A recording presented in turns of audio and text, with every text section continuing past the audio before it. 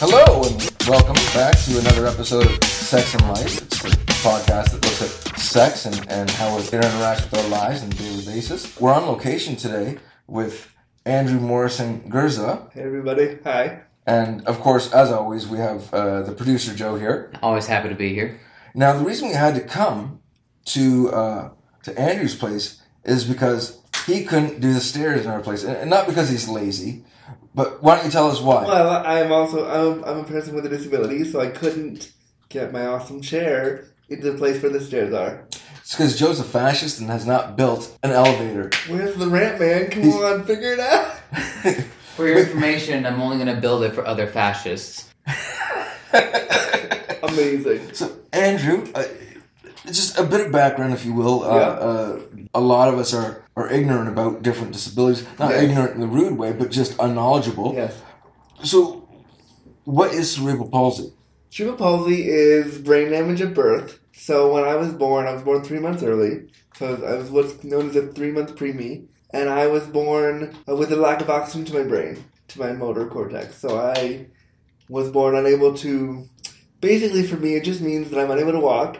Everything else works, and I do mean everything. And I'm just unable to walk and unable to do a lot of the normal daily living things, like get dressed and all that stuff. But it really doesn't affect me any other way. So it's not something you can catch. It's not something to be scared of. It's not a virus. So would it be more of a genetic thing? Not really. It's by chance, really. If there's something that happens during the birth that could cause brain damage, cerebral palsy is something that can occur. Mm-hmm. Cerebral palsy is brain damage from birth as opposed to adolescence, which is brain damage during your teen years. Yes, exactly. Just want to be clear on that one. Yeah.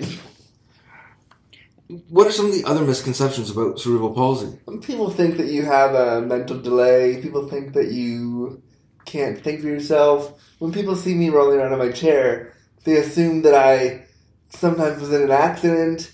So I'll often get, "Hey man, what happened to you?" And I'll be like, "Nothing, I'm good, how are you?" And they'll be like, "So what happened? Was that car accident tough?" And I'm like, "No, I don't know what you're talking about." Did you get the other guy as good as he got you? Yeah.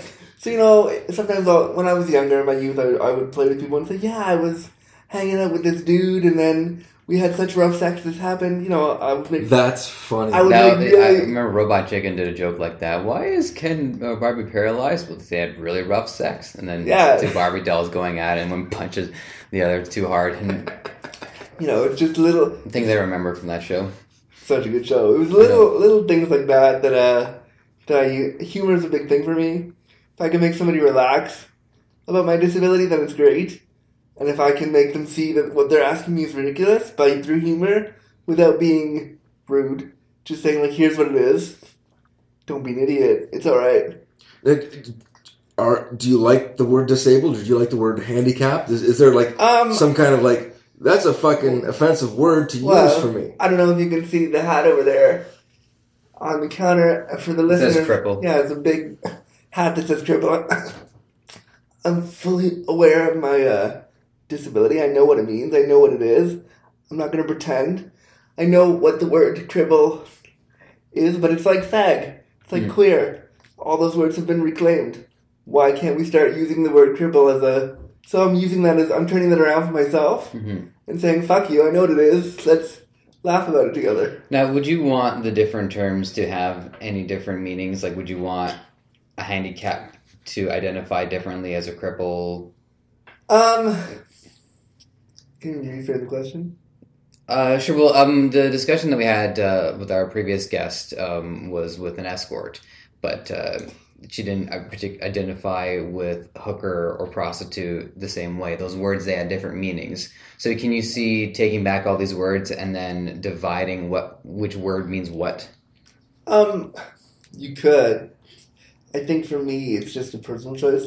Sure. Now when I do this work, I will call myself a queer cripple because that's what I consider myself. But I was advised when I say that at lectures and stuff, I'm like, don't go down the street yelling cripple to the guy in the chair. They're not going to like that. But I think for each person, it's an individual choice.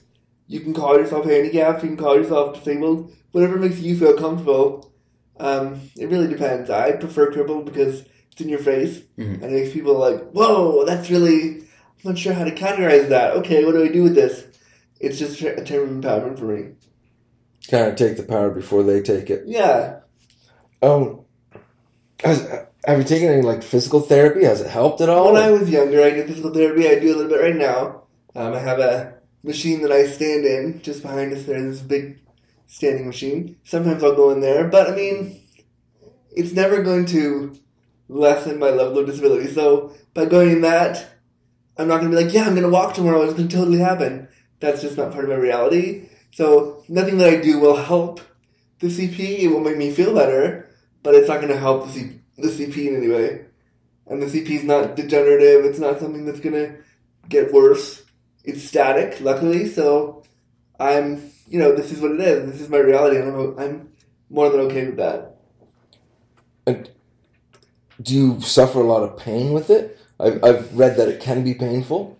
There's pain. I mean, but there's pain with everything. So there's no more or less pain than if someone was having a rough day and their muscles are sore.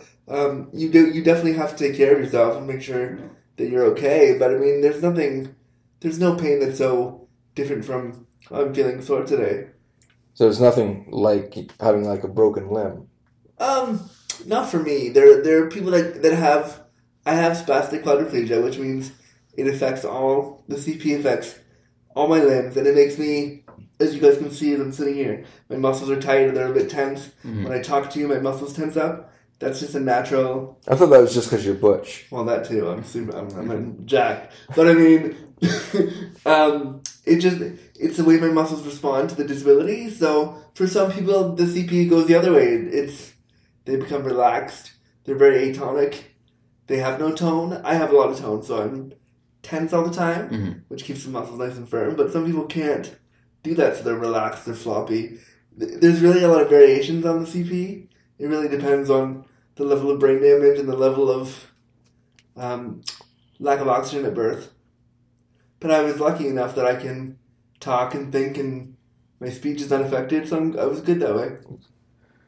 Now you've been on TV, you've been on podcasts, you've been in the papers, yeah. Huffington Post, and there was another Toronto paper that you had just done the Now magazine, and you use this term "deliciously disabled." Yep, that's a term that I was looking for something really cool to do for the Now magazine. They asked me how I describe myself, and I was gonna do queer cripple, and then I thought, no, I want something different. If I'm gonna do this and it's gonna be all over Toronto, let's use a term that's gonna really change the game. So I just threw in deliciously disabled, and it kind of took off from there. And that's a term for me that's really cool because it's a different way of looking at disability.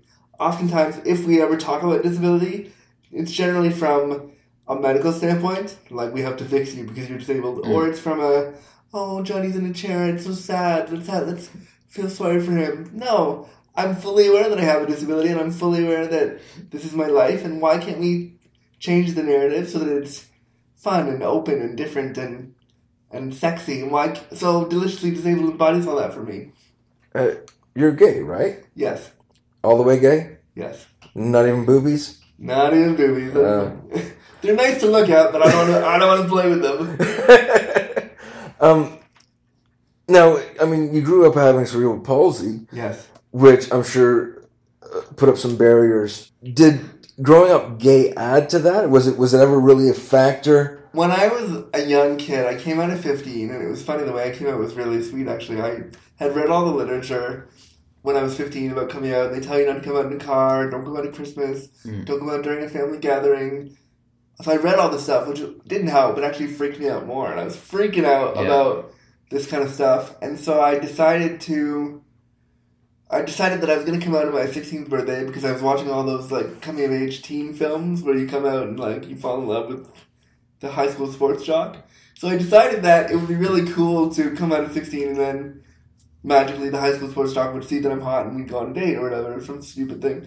So 2 weeks before my 16th birthday, I hadn't spoken to anybody. I was all morose in my house. I was all freaking out because I read all this literature and I knew the day was coming and oh my god, how am I going to do it? And one day my mom was at the sink and we were fighting because I hadn't spoken to anybody. She's like, what's wrong with you? Are you gay or something? And I went, yeah, actually. And so after that, we rented Priscilla, Queen of the Desert. And then she was like, look, this could be, if this is what you want, this could be what you could do. And I was like, Mom, no, that's not, no. So, but it was really sweet because my family was really, really accepting. I think what the hardest part for me, coming out as gay was not hard. That was pretty easy. Coming out as queer and disabled and identifying both of those identities was difficult. So when I turned 19, I moved away to school and I started going to the gay bars and I started doing all this stuff and I realized that there was no place for me. I had no representation. Gay men and the queer community didn't know how to navigate all of this. And that was really hard for me, coming out as both. Apparently, you have a very funny story about your first time having sex. Is it funny story or? Well, it's a little bit sad actually. The first time I had sex, but I have funny stories. Which one do you want me to tell? Well, we got time for them both. All right, so let's start with the sad one, and then we'll bring up the mood after that. No, don't tell me which is the sad one, which is the funny one. Amazing. Mix it up. So when I was 19, I had just moved away from home, and it was around the same time that I started going to all the gay bars, and I met this. I wasn't at the bar. I went online to a gay chat site, and I was just looking for people to hang out with. My roommate at the time was a big horn dog, and he's like, "What are you doing?" And I was like, "I'm looking for dudes." And he goes, No, you're doing it wrong. Type in that you want a blowjob. And I was like, okay. So I typed it into the thing, and within 10 minutes, I had all these responses. And so I started talking to this guy who was really good looking, and he had agreed to come over. I had never done anything with the guy before, and I lied through my teeth. He was like, "You've done this before, right?" I was like, "Yeah, totally, a bunch of times, I'm good." Never before I lied. So he came over, and we started messing around, and I finished early because I'd never been stimulated like that before. So I was like, okay. So I finished within 2 minutes. It was all done. But I figured that we were together. So I was like, all right, well, I guess since you made me come, we're boyfriends now. So let's go for coffee. Let's do what I assumed that couples would do. And then he said, well, do you see your chair? And I said, yeah. And he said, well, I actually just came by because I felt bad for you. And you were just a pity fuck. So thanks for that. And he left.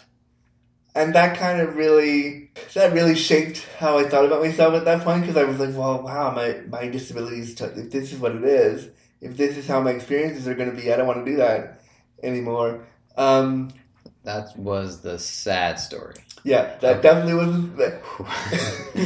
The funny one is one that I've talked about a lot. I met this dude online about 6-7 years ago, and he was from the UK, and I have a thing for accents. He was in my university town visiting, and we met online, and we started talking, and he goes, oh, well, what are you doing tonight? And I was like, oh, nothing. He's like, well, why don't I stop by? I'm just close by. I was like, okay, sure. So he comes over, and we did the thing. It was great. We had a good time. And then when we were done, he goes, oh, I have to just go have a peek, and I use your bathroom. I said, of course. And you guys remember the university layout. So my room, my roommate's room, common area, and a bathroom. So he closed the door to the common area. He was totally naked. Closed the door to the common area. But when he closed my door, he locked himself out of my room. I'm in the bed in what I like to refer to as the dead turtle position. So I'm on my back. I'm on my back like this, unable to move because of the disability. I have no phone and nothing to get anybody. Cause if the listeners are picturing a turtle, you're on the right track. Yeah, basically picture a turtle on his back. So I'm in the dead turtle position. Unable to move, and this person, he's outside of my room trying to get in, naked in the common area, and I'm laughing my head off because I can't help him. And he's, oi, can you let me in? And I was like, no, I really can't, I'd love to. So he's getting forks and knives and trying to jimmy the door open, and he just can't do it. And I can't help him. Meanwhile, my boner's raging, and I'm trying to be really cool about it and really relax. Can't do it. And so then I said to him, okay, get some linens from my closet just out there and go knock on my neighbor's door. He's a friend of mine. He'll laugh his ass off, but he'll let you back in. So he was like, okay.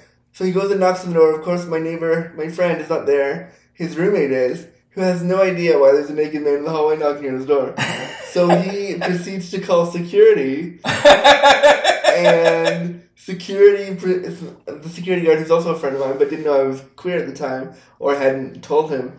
So he comes in, he barges in the door, thinking there's something wrong. Meanwhile, I have my erection happening. I'm in the bed naked, ready to go, and he's like, "Oh, that's what you were doing." So he left, and then the guy and I continued on for the evening. But it's a funny story because it just shows how disability can really, the funny moments where somebody who didn't have a disability would never have to worry about letting somebody back in. But because I was trapped in there, it was kind of funny. It's just these little things that we take for granted. Yeah. And it's funny how it sneaks up on you. I just think how funny that scenario would play out if that were in a Hollywood comedy. So funny. It's just the right amount of pieces in place that things can't go right. Yeah. But there's that fear of making fun of certain things because they don't want to trigger the wrong response. They don't want to fetishize, or they don't want to make it offensive. But I think when it comes to disability, we have to start talking about it more openly and more realistically. And dude, this is what happens when you're disabled. Shit like that happens all the time, and it's funny because that's life. Yeah. Do you feel fetishized?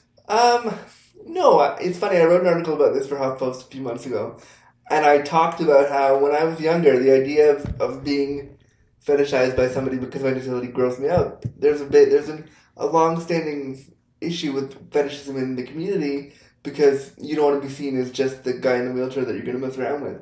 But listen. If my wheels are going to get you off, and I'm pointing to my chair now, if this is the thing that is going to, if this is the key to unlock the door to how awesome I am, and that's going to make you turn your head and see me as somebody viable, why not? I like guys with red hair and muscles, so could that not be considered a fetish? So what? Sleeping with a ginger is definitely a fetish, because it's almost like sleeping with a dead person. They have no soul.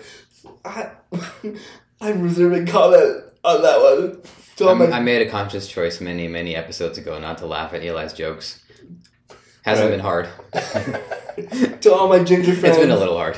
I don't support or condone what was just said. You all have souls. I all love you. No, but I think, the thing about fetishism and disability, if I can use my disability to make somebody turn their head or think about something differently, and people are curious. So that's why I think that disability should be more openly viewed in porn, particularly for me as a gay man in gay porn. My body is not currently represented, and I think that's a shame because why can't we look at disability not as a fetish or as a fetish, however you want to look at it, just look at it in a positive way. And by having that body representation, somebody at home who's also queer and disabled with no representation can look at that and go, wow, yeah, there's me, that's okay, good. I mean, the majority of people learn about sex through porn now. So if you're a queer person with a disability, you're learning by not seeing yourself that your body has no value. It's funny because we were talking about Buck Angel earlier. Yeah. And I was watching the documentary Mr. Angel, and he said that it was extremely hard for him to break into the North American market. Of course. When he was in Europe, it was no problem. He does a ton of sales in Europe. Yeah. But in North America, nobody wants to carry him because it's quote unquote too weird. He's a niche right now. What he's doing and what a lot of people are doing who are differently abled and have different or are deliciously disabled. What they're doing, there's a woman in Toronto, Laurie Erickson, who produces porn for people with disabilities and buy them. I think that's fantastic. But again, that's going to struggle to get into large markets because large markets have no experience with disability. And when they're marketing, they want to market the fantasy. So when you see somebody in a chair, that doesn't elicit fantasy. People think, oh, you're sick, or oh, you can't do this, or you must be.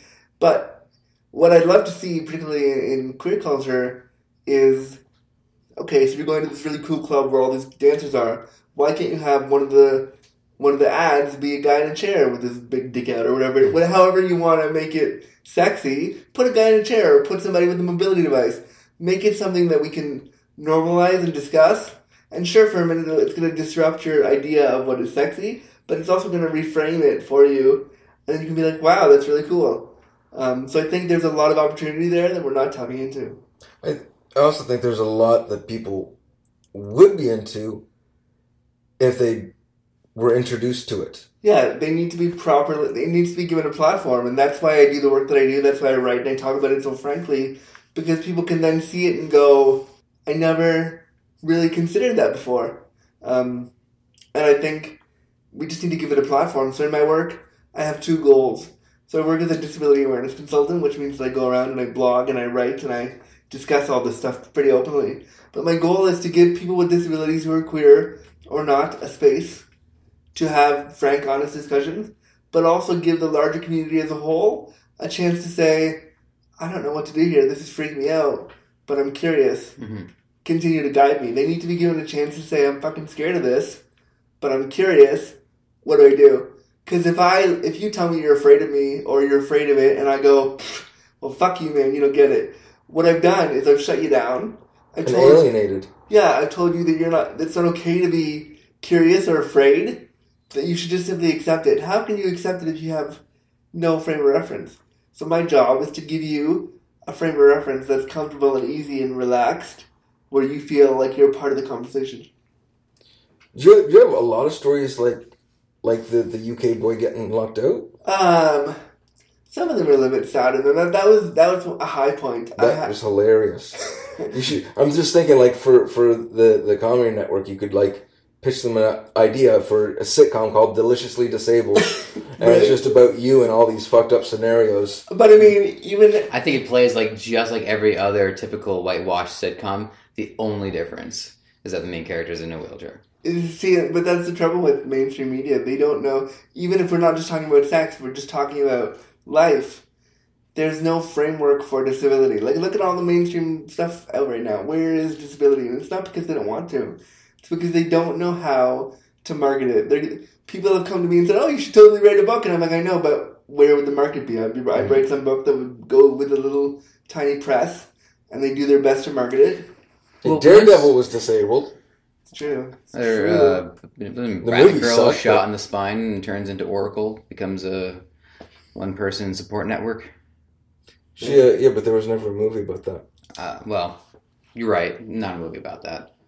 How old were you the first time you did some public speaking on this? I've been publicly speaking most of my life. But when I became a disability awareness consultant, it's a long story, but I'll shorten it. When I did 10 years of law at Carleton U, doing an MA and a BA in legal studies, and I realized during all my studying that I didn't want to focus on the law so much, but I wanted to focus on the lived experience of persons with disabilities. So when we talk about disability generally, we don't talk about how it feels. We'll talk about everything else around that. But no one's saying, hey, how does it feel to be in your chair today? How did you feel about this? No one's talking about the emotional impacts of how it feels for me and how it would feel for you, maybe encountering it for the first time. So all my work hinges on, let's talk about that and let's bring that open. And I started doing this work probably about 2.5 years ago. Just started contacting outlets saying, hi, I'm queer and disabled and I have a story. What can we do from that? And then it just kind of picked up from there. And then I started contacting universities and other places being like, hi, here's what I do. What do you think? And then they would say, okay, we have a conference. Did you want to come? And I'd be like, sure, okay. And it's just gone from there. Do you still get nervous? Not really. I mean, it's something that it's my life. It's my everyday. So it doesn't make me uncomfortable. Actually, I get excited to talk about it because when I'm in the audience talking about my experience, I watch people's faces and I see their faces go from, oh man, I never thought about that, to, wow, really, that's really cool. And, you see their mind shift from, I never considered this, to, okay, now I really want to know more. And that's really cool. So I'm not nervous. I get excited because I know that I'm imparting knowledge. And I know that if someone's in the audience who also happens to have a disability, they might finally be getting to see themselves. And so a couple talks that I did, I had kids come up to me who had both invisible and visible disabilities say, wow, I've never heard sex and disability talked about it so frankly before, because I'm very crass and open not crass, but I'm very, very honest in my talks. And I just lay it out. I lay out my experience for what it is and say, here's what's happened to me and here's what I've done with it. And people will say, wow, I've never heard it spoken like that before. That really, thank you. So I know that I'm making an impact because I'm just telling the truth, and I'm trying to bring disability into the mainstream in a way that is honest and not necessarily fetishized, but not dishonest or not untrue. Just really try to bring myself into the mainstream so that everybody can be represented. You have any fetishes? Well, gingers with muscles, but I don't know if I have a fetish. I like spending time with sexy people. Whatever comes from that, as long as there's discussion around how it's being done. Because I think with a disability, the whole idea of the 20-minute I don't know you don't know me hookup is not possible because I have to plan. I have to make sure that my partner knows how my disability is. So what I do before I have any kind of sexual contact with anybody, I will storyboard my sex. So I'll sit them down and we'll draw pictures. We'll make out lists. We'll discuss what is possible versus what we want versus the reality. So we'll do all of that together so that there's not necessarily a big, oh my God, I didn't realize you were that disabled and how do we do this moment. But I just like spending time with sexy people, and whatever comes from that, as long as we've discussed stuff and we're clear, that I'm happy. I don't think I have any fetishes per se, but who knows? I might. I gotta just figure out what they are. So when it comes to making contact, is it something? Do you go to certain venues, or is it online? Online's easiest because you guys can see from coming here today, I live in the Boons. Right. So online right now is easiest. Nothing but Starbucks. Right, everywhere. yeah, it's big box chains everywhere. And, because most of the bars in the city, try as they might, are not accessible. We're getting there, but it hasn't come full circle yet. Plus, getting downtown on transit from here is like an hour and a half. So generally I meet people online, and if they seem cool, I'll say, let's go for coffee or come over and we'll hang out. And then if stuff goes down after we've had the discussion about what is possible, great. But I mean, online has really been good for me because that's where I've met a lot of my contacts, even with all the work that I'm doing. Thank God for Twitter, right? Thank God for the Twitter. Yeah. Because I wouldn't be doing what I'm doing if social media wasn't there. But yeah, online is great for somebody with a disability just because of the logistics. It's interesting how much modern media has enabled people to connect with other people. Yes. Because if you're trying to do this even 10 years ago, yeah, it would have been a lot harder. So much harder because I wouldn't be able to, that's how I found out about your podcast. I was like, hey, I'm on Twitter, you're on Twitter, let's have a discussion. And then it worked out from there. If I had to go around and to constantly meet people face to face, which I still love doing, because I think when I sit and I look at someone's face and I tell them my story and I tell them what my mission is, they get really, they get inspired. They get, wow, well, sure, I want to work with you. So I think face-to-face meetings are important, but the internet has always served as a great tool to improve what happens in your actual life. Yes. But it's never been the substitute. It's never been the replacement. No. But I mean, as far back as I've even used Craigslist, I've had so many good things come from things that I've had the opportunity to experience thanks to Craigslist or whatever. Yeah, I mean, I would say also the internet I would agree with that, but I'd also say there's a dark side to it where the positive and the negative certainly balances out. I would also say as being somebody who is openly disabled and openly proud about it and looking for whatever insert sexual thing here or not online, when I say that I'm disabled and I openly disclose, hey, I have a disability, want to come over and mess around, people will say things like, I don't do wheelchairs, or oh man, you're in a chair, it's so tough, I'm sorry I can't come over, or I just don't know how to, or I had one guy tell me that I couldn't take control of him because he couldn't throw me around, and I was like, you don't even know what you're saying, come over and I'll show you. So, people they're just not aware, and the internet is a place where they can say what they think they feel without any consequence. Sure. So, I mean, I think it's a great tool, but it also needs to be tempered with, some dark stuff. Yeah, but I mean, if that's what people are thinking, I don't know what's better for them to keep it to themselves and then just live with that, or if it's better for them to say it even if it's not what you want to hear. Yeah, I mean, I see it as an opportunity. If somebody, I've had people even sit on my couch when I've agreed to have them go over for a date, and they'll be like, man, I just can't do this. I'm sorry. I'm sorry. It's rough, but that's the reality, and I can't fault them for that. They just don't have the experience. But I really see disability is an opportunity versus an obstacle. So when somebody asks me like, "Oh, how do you have sex?" I'm like, "Well, come over and I'll show it. I'll show you, and I'll show you that yes, it's different. It's not going to be what you expect it to be, by no means. And yeah, I need a lot of help. And yes, I will need you to assist me in a lot of areas. But it doesn't mean you can't enjoy yourself. It doesn't mean that I won't enjoy it either." So can I claim my erectile dysfunction, my small penis, as a disability? No. Don't you have a queue for things you want to claim as a disability? I don't think you can claim your small penis is it a micro penis? Yeah, pretty much. Well, then maybe you could. Maybe I think that's a thing, right? So I mean, You see the stopper that I have in my Starbucks cup? wow, it's bigger than that. Wow. But at least it's no trouble to deep throat. That's all I'm saying. Well, I mean, listen, if it's gonna help somebody else, great. Now, a lot of the clubs, because I've lived just off of Church Street, I've hung out on Church Street for years. Yeah. A lot of the clubs don't have, they're not wheelchair accessible. This is true. They're working on it, though. I mean, I don't want to call out anybody. And there's 501, or the Windows, or whatever billion names has gone by. Okay, I'll let you call them out. Let's be mindful of that. We're not saying these are bad venues. They're not These are bad venues. that You just, but certain that people one can't was the most access. accessible, I would think, because it was everything was ground level. Right. I never went into that place, but the places that I found accessible were Woody's is great because you can go in through the back. I didn't even know that. That's You cool. can go in through this little I think a lot of people are going through the back at Woody's. Isn't Right. that kind of the point? ching. Funny. Oh, No. I will see myself out. Actually, on that point though, I've been saying to the owners of all those clubs where you can't get in through the back, put a sign on your stuff that's like, "Hey, deliciously disabled patrons through the back." Hilarious. It's using that great term again. There's so many The ways. stick figure of the wheelchair, maybe Yeah, a little with erection. a big just- erection. Yeah, there's so many ways you could make it fun. And like, there are people that have said, "Oh, I don't want to go through the back. I want to go through the front." Okay, great, whatever. But if back is the only way that I can get in terms of accessibility, I'm not going to laud you for it. I'm going to say, great, let's capitalize on that and make it accessible. Same with Black Eagle. Apparently, some people can get in through the back or be lifted in with the bouncers. That's great.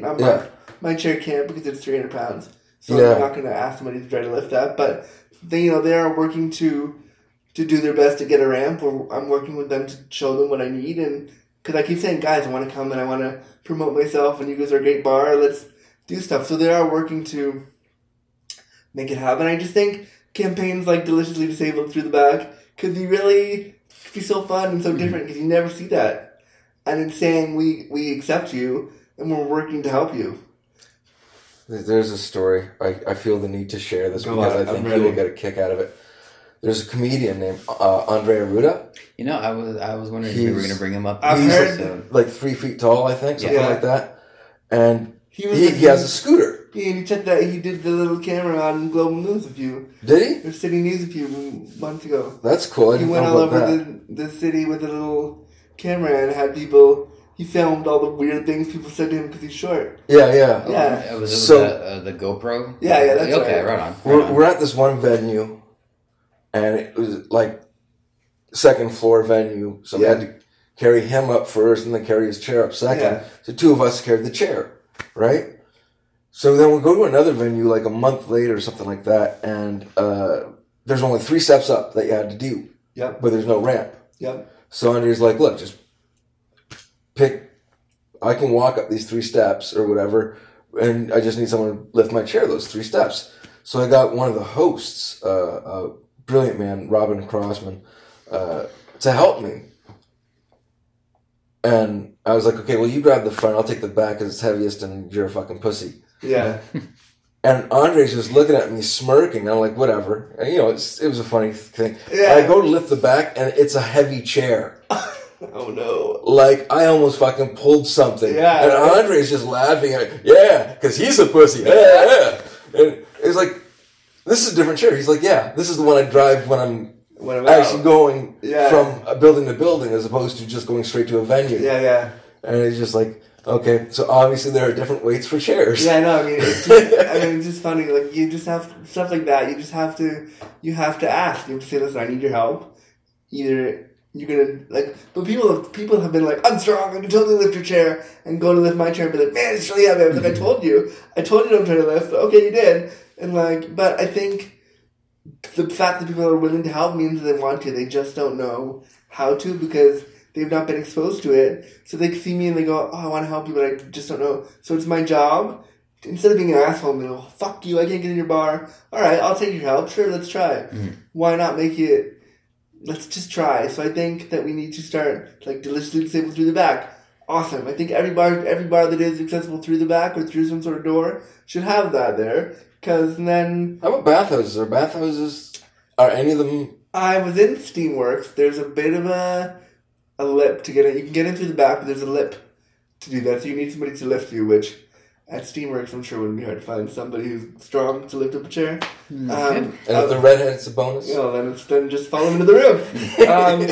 You should see him blushing right now. It's so fucking cute. But the trouble with Steamworks is that the venue itself, once you get into one of those rooms, they're really tiny because they're fuck rooms. So all you're doing is fucking there. But if you have a disability, you need more space. Because I noticed when I was in there, because I was in there taking photos for a photo shoot last year, and I noticed that the person would have to do all the work. In my room here, I have a lift and I have things that I can assist the person. Yeah. So I can also assist in my transferring and all the stuff so they don't feel like they're the ones doing all of my care when we're also going to fuck. In a space like that, there's nothing accessible for me, so I have to rely on that person entirely. That can be tough for them, because how do you lift somebody if you don't know? If I'm meeting you for the first time, and okay, lift me. What? I don't know. I'm expecting them to lift me on the bed and just do it, but they have no context and disability, so those spaces don't lend themselves to storyboarding or sex or having the discussion. So I think those spaces need to consider accessibility. Because what if I don't want to bring somebody home? Mm-hmm. What if I do want to just go to the bathhouse and mess around and then leave?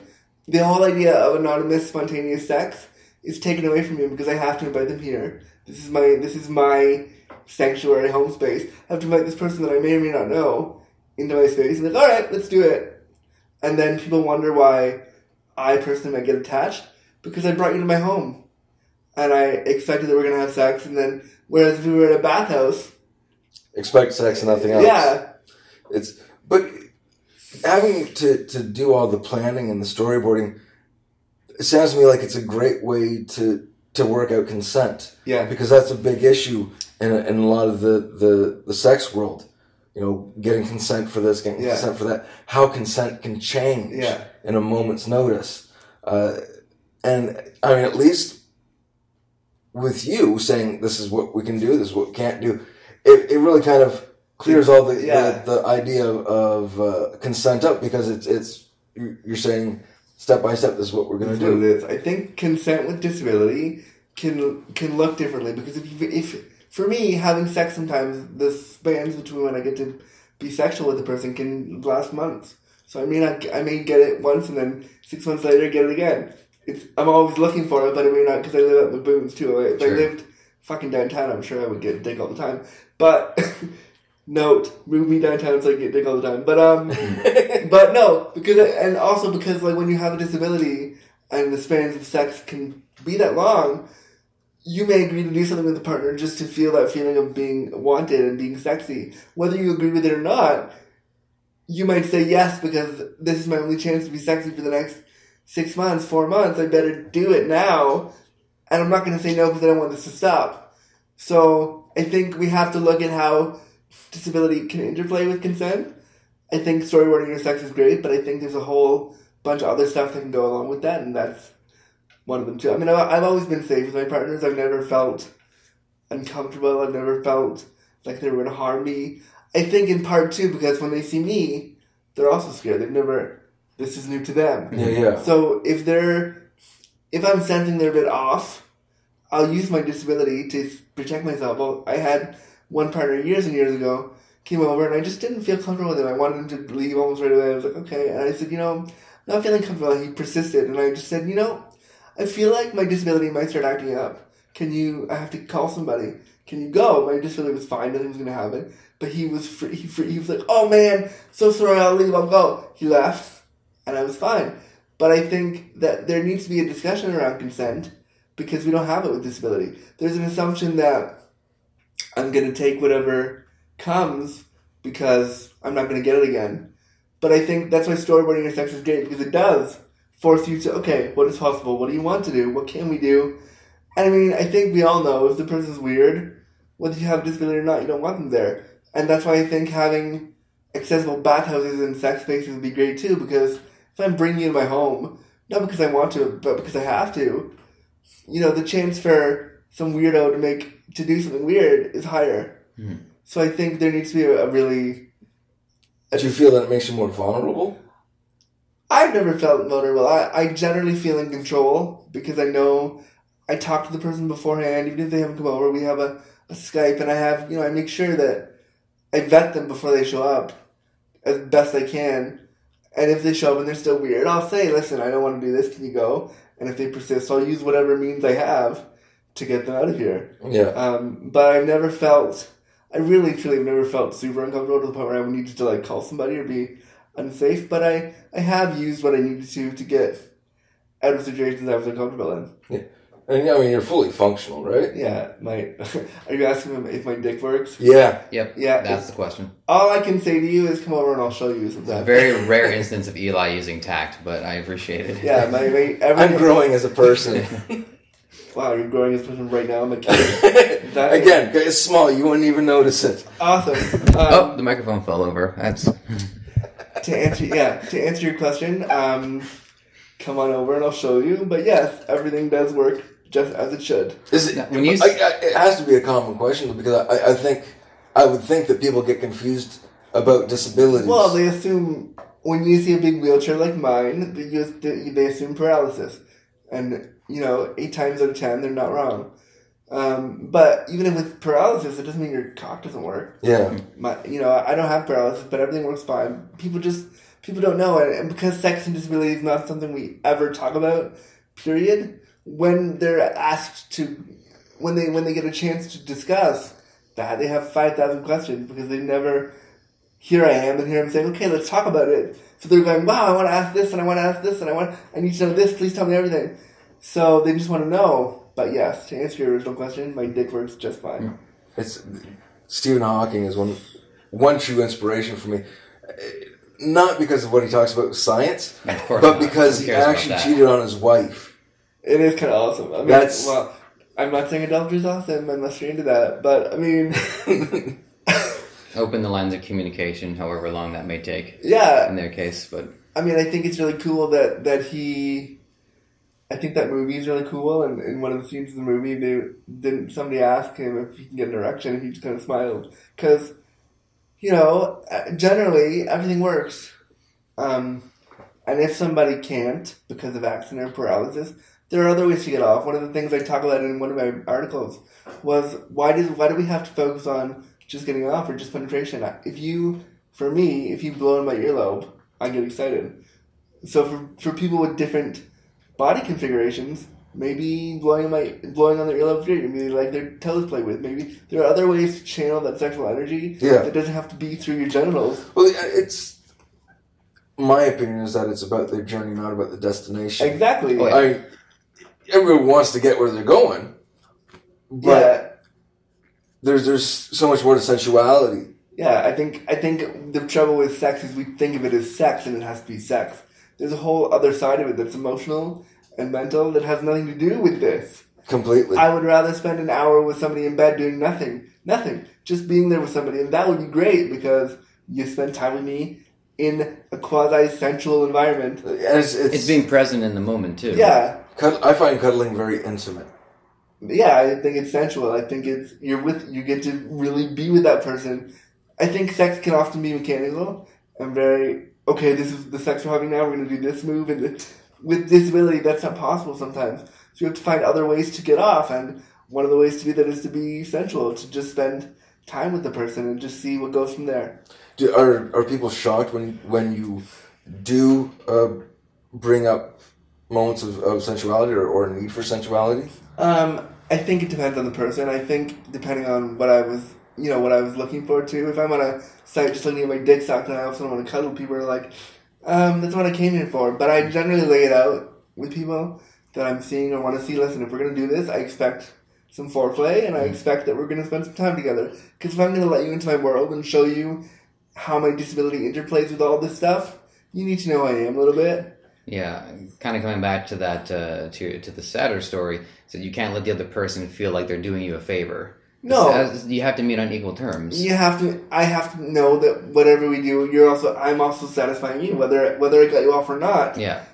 I am satisfying you.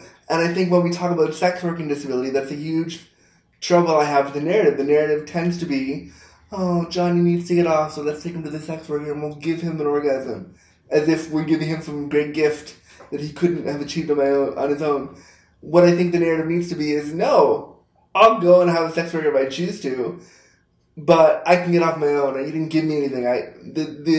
The orgasm that I'm having now has nothing to do with you. That's my body response. I'm doing that. That's not you. So I have an issue with that. I also think movies like The Sessions are great. You guys heard about that movie? I haven't. Okay, The Sessions is a movie. Helen Hunt and somebody that I can't remember, an actor, I can't remember his name. That'll be enough for IMDb. Yeah, that's right. Yeah. Helen Hunt and somebody did this movie where they talked about this guy whose name I also can't remember, from the 80s, who was paralyzed in an iron lung, and he couldn't move anything except his finger. And he was 38, and he never had sex, and he'd never come to orgasm. So he started working with a sex worker and this is a true story, he started working with a sex worker to teach him how to have sex. The trouble with the movie was that they made it out like, oh, he's so sad and he can't, and she's going to really assist him. And again, it was a good movie because it opened up the discussion and opened up, like, let's Hollywood show this. But why can't I be a sex worker? Everybody asks me all the time, I want to learn about your disability. I want to know how this works. Okay, you want me to show you? Pay me $200 an hour. Come over and I'll show you. Great. I'm chronically underemployed because of my disability. Why isn't the narrative positive? I love my disability and I love what it stands for and what it is, and that it's creating a different narrative. But you really want to learn? Great. Come, I'll show you. Then during our session, you can ask me all those inappropriate questions because you're paying me. Sure. There's no emotional connection there. I mean, I think there is emotional when you have sex with anyone, but there's not, we're going to be boyfriends or girlfriends tomorrow. We're doing this, I'm teaching you, and you're paying me. Why? I think that would be really fantastic and a different way to look at it. Can you imagine if the movie was the other way around? I'm the expert giving you the gift of disability through sex. Why not? I think it has potential to start as an SNL sketch, and we'll work our way from right. Yeah, I'm done with that. It's the standard of quality on that. But anyways, there certainly are workers who have disabilities that do that kind of work, and I think we need to expose them more. No, but I mean, and again, there are different degrees, in my opinion, of disability.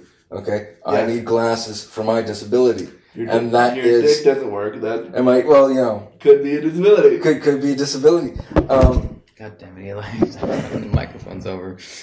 But I mean, to me, that's my disability is never an issue. Nobody looks at it and says, "Well, how does this change?" Whereas someone, let's say, missing a limb, that's. Because it's visible, because I see it right away and it interrupts. Yeah. There's this YouTube show that I watched. They talk about game design because I'm a huge game freak, but... I had a feeling. They mentioned... Yeah, you can tell. Yeah. They mentioned the feeling of uncanny, which is when something feels out of place and it makes you unsettled. Yeah. Eli wearing glasses, not so uncanny. We're used to glasses. Andrew in a chair. Guy in a wheelchair, a bit uncanny. Yeah. I think that's a really powerful tool. Actually, I love that I disrupt people's thoughts and they get a bit afraid and they get unsure because then my job right after I make them uncomfortable. That's part one. Is to make them comfortable. Yeah, to make them see that it is different. It's never going to be what you expect. But let's talk about what makes you uncomfortable. Let's talk about how you feel about it. Why are you uncomfortable? To say that your feeling is valid. That's okay. If I just shut you down. If I was with somebody and we were hanging out and having a moment where we didn't have clothes on, and they said, I'm not comfortable, I wouldn't throw them out of bed. It's okay, tell me why. Explain why. What can we do to improve the situation. Why are you uncomfortable? How can I help you? Because disability is so new, and you're asking somebody to come over and do something they've never done before, and you're saying, all right, well, I simply expect it. That's not fair. You have to also expect that they're uncomfortable and that let me put it this way to you. If you had a partner who had 4 arms and you didn't know, and you met them online and they didn't tell you, and they showed up at your door with 4 arms, or they did tell you and they still showed up at your door with 4 arms, wouldn't you take a minute and be like, wow, I've never... I'd be taken aback a bit, but then I'd think about how they could right? use their 4 arms. Like, hey, there's one on my cock and then one on my balls, and maybe one playing with my little asshole. And by little asshole, I mean my sphincter, not like my son. Thanks for that. Wow, thanks for that really weird visual. No, but I think, that's the same analogy. They're coming to a world they have no context of, and you need to make sure they're comfortable too, and it's expected that they're going to be unsure and that they need guidance, and I'm the expert. So if I'm the expert, why can't I use what I know to make you comfortable? We're coming up on about 10 minutes left in the episode. There is one question that I really would like to ask you. Yes, of course. Which is, what would be your ideal relationship? Would you like to see yourself doing just the monogamous one partner long term? Would you like to see multiple partners? I've thought about that recently a lot, actually. It's funny you bring that up. I've thought about it a lot on my own time because for me, I have a lot of care needs. And my biggest fear about being in a monogamous relationship with somebody is that my burden of care and what I require in my life will be put on this person. Now, I have caregivers that come in and do my care when I need them to. But let's say I want to go on a romantic date with my person, and I don't want a caregiver, or I can't find somebody to do my care. That duty will fall to them. And my fear is that eventually they would resent me because of having to do all the work. It's a lot of hard work. I'm not going to pretend like taking care of me is always the easiest. So my idea I would like to explore some polyamory ideas or non-monogamous just because it would take the burden off of somebody just as my primary partner who would have to do all the work. Yeah, this raises a really good issue because what if this monogamous system just isn't practical for the person? Yeah. Do you suck it up and go for it anyways? Well, I feel that way about my depression at times, that I'm a burden to people due to my depression. And so I can only can't even imagine what it's like for you because your care needs are greater. Yeah. Well, I think that depends. I think I've had depression too, so I understand exactly what you're saying. But I think that it's just, I wouldn't want to put that on somebody. I really don't want to make somebody feel like what if I had an accident and we were hanging out romantically and I need you to clean me? Things that are really, that's truly what would happen. Date German guys, apparently they love Scheiser. Wow. I don't know if I love Scheiser. I've seen some work that comes out of Germany. I can see where Eli's coming from this. Buff, redheaded Germans. Who like shit? Great, hot. No, but... You find all that out, then you find out he's a neo-Nazi. Do you proceed? Well, I'm a Jew, so no, I don't. Okay. I run the fuck away. You're a Jew? Fuck, we should never came out. You've got the trifecta now. Jew, gay, and disabled trifecta. I'm Hitler's trifecta. I would be the first to go. It was 1945. I would have been the first to go. No, but I think it does raise a good point where you said that, monogamy is something that I've never been in a long-term relationship with anybody because I've been afraid of how does my disability play with this? Will somebody want to stay? Am I too much? So I've never explored that. I want to, but I think that non-monogamy would be the best for me just because of my reality. And it would put the burden off of one person. And I could have a team of lovers that would come in and, we'd alternate. I don't know. But I think monogamy with disability can be tough. Yeah, I have my moments of monogamy. But I like having the option. Yeah. I'm going to be monogamous to you for this stretch of time because I want to.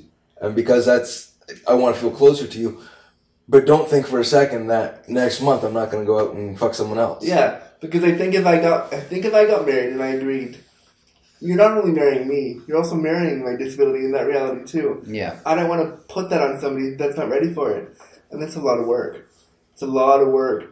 And in Ontario, I would find a way to get care, but if I was living somewhere else, care might not be an option. Do you think it's fair of you to make that assumption for prospective partners? No, I think if they want to go all in, go all in. But I'm going to lay out for you what it is and what the reality is. I'm going to say, listen, you have the option to decide. Do you want to stay, or would you? I'm not going to make somebody stay, but if they need to know what they're getting into. Yeah, they need to know the reality. All right, Andrew, what's in store for us from you in 2015? Well, I'm hoping to make Deliciously Disabled a brand, so I'm working on getting that done, and I'm contacting anybody that's listening that wants to help me brand this. I'm always around. We'll figure it out. I'm doing a talk in the States next month on sex and disability for Illinois State University for their trans queer conference. Nice. So that's awesome. Hopefully doing more podcasts. Deliciously Disabled, my show, is on Voices for Ability Radio every Monday at 9. So I'm doing a lot this year. And you're always welcome. The website for that? The website for that is voicesforability.com. Voices and the number 4, ability.com, and then the player. Okay. And you can always find my stuff at andrewmorrison.com. Excellent. Andrew, thank you for having us in your home. You're always welcome to come back on the show. Amazing. I would love to come back. Thank you so much. But not until Joe puts in an elevator. All right. Well, fantastic. We'll work on that for next year. All right. We threaten to knock over the microphone. Tune in 2 more weeks when we will have someone else talking about it. We'll have someone else on the show. That's the greatest exit ever. Between the host and the producer, we have no idea what the fuck's happening next. We'll edit this one later. Amazing. We'll edit eventually. Okay. We're out.